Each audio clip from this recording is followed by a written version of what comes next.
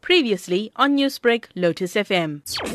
What we know so far, the studies which were conducted by CRISP group UKZN, they did random sampling of COVID-19 patients from the community. In that population, they were able to show the dominant virus is the Delta variant. We have the J&J and Pfizer vaccines being rolled out in South Africa. Is it going to be effective against this Delta variant? We have got a study from the UK. This study has shown that the Pfizer vaccine is able to protect against the Delta variant.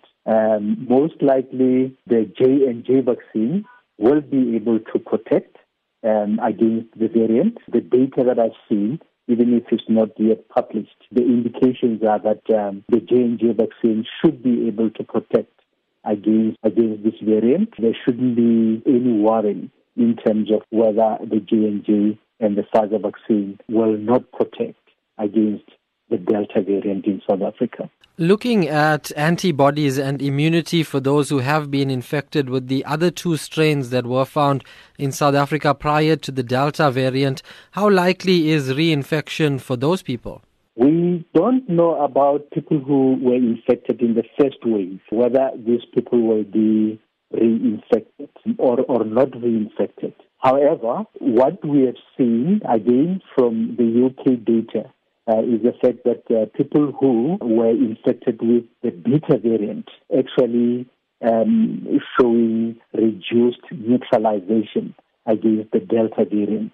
So the indication is that if you have been infected by the Beta variant, you are at risk of reinfection with the Delta variant. However, we have not seen any widespread reinfection. What can you say in terms of the Delta variant and the younger generation in our country? This is the variant that has shown to infect all people, all age groups. So clearly everyone is at risk of infection with the Delta variant. At the moment, it looks like in South Africa, if you look at the majority of people who are getting infected, it looks like we're seeing more infections in younger children as well. So clearly the epidemiology of COVID-19 keeps on changing in South Africa.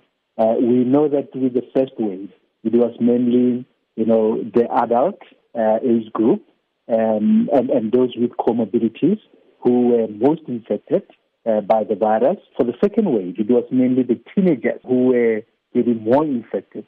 But now, if you go to pediatric wards, you will see that more kids are actually getting infected.